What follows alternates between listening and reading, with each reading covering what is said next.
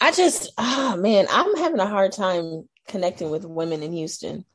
And You're doing a great job, though. I, and this is my thing. Um, for whatever reason, I shouldn't say for whatever reason, I was raised in the suburbs. I've always been the only Black girl. So I always connect with white people. You know what I mean? Uh-huh. And this is going to sound weird, but when I'm around a bunch of Black people, I feel weird because I feel like I'm always the person that stands out. Like, and I think that comes from always being the only Black girl. You know what I mean? Yeah. And then here in Texas, I always hear like, where are you from? Why do you talk like that? Like, I don't like that. Like, just let me talk. Like, I love y'all Southern draw here, but dang, like, I just feel like outside of you and like two other people that I've met in Texas, I feel like the women here are so judgmental. Like, it's so hard to become friends with people in Texas, like to start a friendship. Like, I don't even know how to explain it. Like the guys, Chris ain't having no issue, but the women, like it's clicky. That's the only way I can describe it. Like even at our age, like I feel like it's so like high school clicky. Does that make sense to you? Makes sense. I think you just got to find your own, like,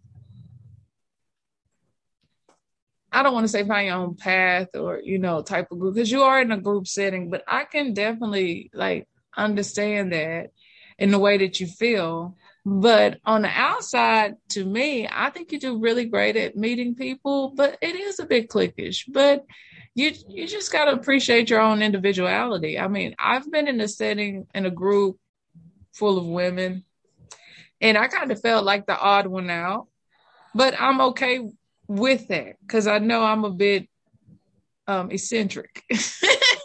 And I know I can be like in one section or not. I try not to, focus on how those women are doing, but I say hi and I speak and we'll have some fun together. But 5 minutes later, I might be all the way across the room or down the street and I'll text and chat and then you might not hear from me. But I just think at this age that we're all so busy with so many like other things that's going on, like these kids are getting older, we still trying to discover ourselves. And most of the people that you probably are meeting are those people who just moved to Texas or haven't been in Texas that long.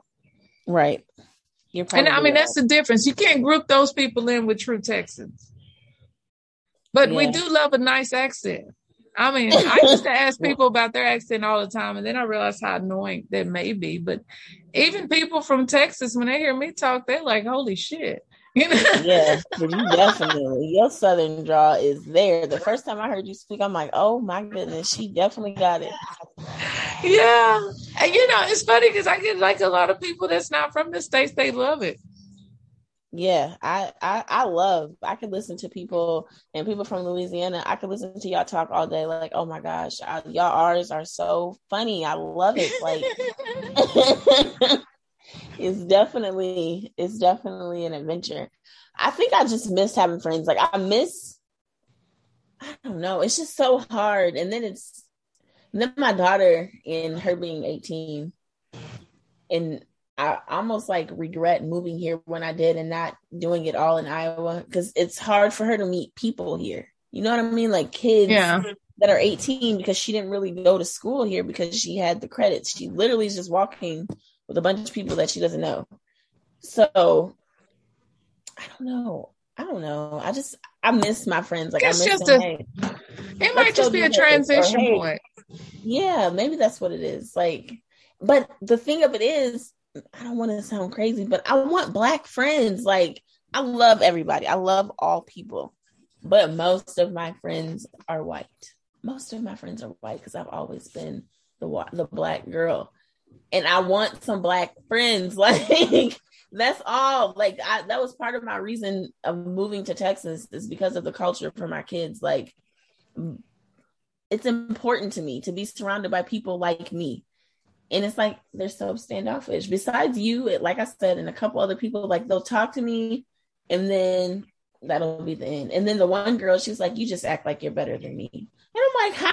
Oh. Like, first of all, I'm the least bougie person that you'll ever freaking meet because give me some leggings and a t-shirt and I'm good. So, But she said my conversation. It was my conversation. Like, dang, like, what did I do? Like, maybe it's your accent. Maybe it's your accent.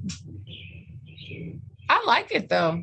I'm gonna have to start working on my Texas accents, and I'm gonna have to listen to some recordings of you and start saying my R's like you. I don't think mine is as bad as it used to be. I think it's gotten a little better, but I do know that I do talk slow. I try to speed it up occasionally. I don't think you talk slow, but you definitely talk. Like it takes a while to get some of that stuff out. My friend, I think you just she was saying, she was like, yeah, she's definitely from Texas. She's like, that's the first person you posted that really got. I said, yeah, she definitely has the Texas Southern draw. That's me. I'm a straight Texan. Yeah, you sound like Matthew McConaughey talking this stuff. Yeah. But I think I don't have that many friends that are not African American. I got a lot. Like when I moved to Houston, yeah, but I just started making friends this year for real. Yeah, but you're easy person to befriend. You're an easy person to like. You're a likable person. I think you are too. I think people read me wrong too, because I'm not like you smile. I'm just like a what they call it, a resting bitch face. Like that's how I always look. My whole life, everybody's like, "Why are you so? What's wrong? Why are you so mad?" Like even when I was small, like little pictures of me as a kid. It's not even that I'm mad. That's just my chill face. Like I don't smile all the time. So I think that makes people like a little standoffish. Like, dang, what's she so angry for? But Chris was like, gave me a 24-hour challenge to walk around like happy, like smiling. And I'm like, hour two, I'm like, this is dumb. I'm not walking around smiling like this all day. This is dumb and I can't do it. So maybe I need to learn how to like approach people, like talk to people. When I sat down next to you at the table, you just start talking to me like I had been sitting there, and I need to learn how to do that. Maybe that's what it is. Maybe it's me and it's not everybody else. It's me. Maybe you could do that. My mother is super friendly, so I get it from my mom. She never meets a stranger. So she talks to everyone. My mom and my sister, my grandmother, everybody, all three of them. I hate going shopping with them because I'm like, you don't even know them. We came here to get some ice. Let's get some ice and go. No, my grandmother didn't find out the whole lady's life history. Like how? How did you find out? She go in there and she talks. I mean, somebody texted me the other day, and all I said to them was like, "No problem. Have a great day." I was like, "You want to be a friend?" And I'm like, "What?" Yeah, that. But that person is lonely. They're very lonely. But I'm gonna tell you something I learned a long time ago before I came to Houston, and when I got on my path of like writing shit down and saying that I'm gonna put it into work and I'm gonna make it happen. My favorite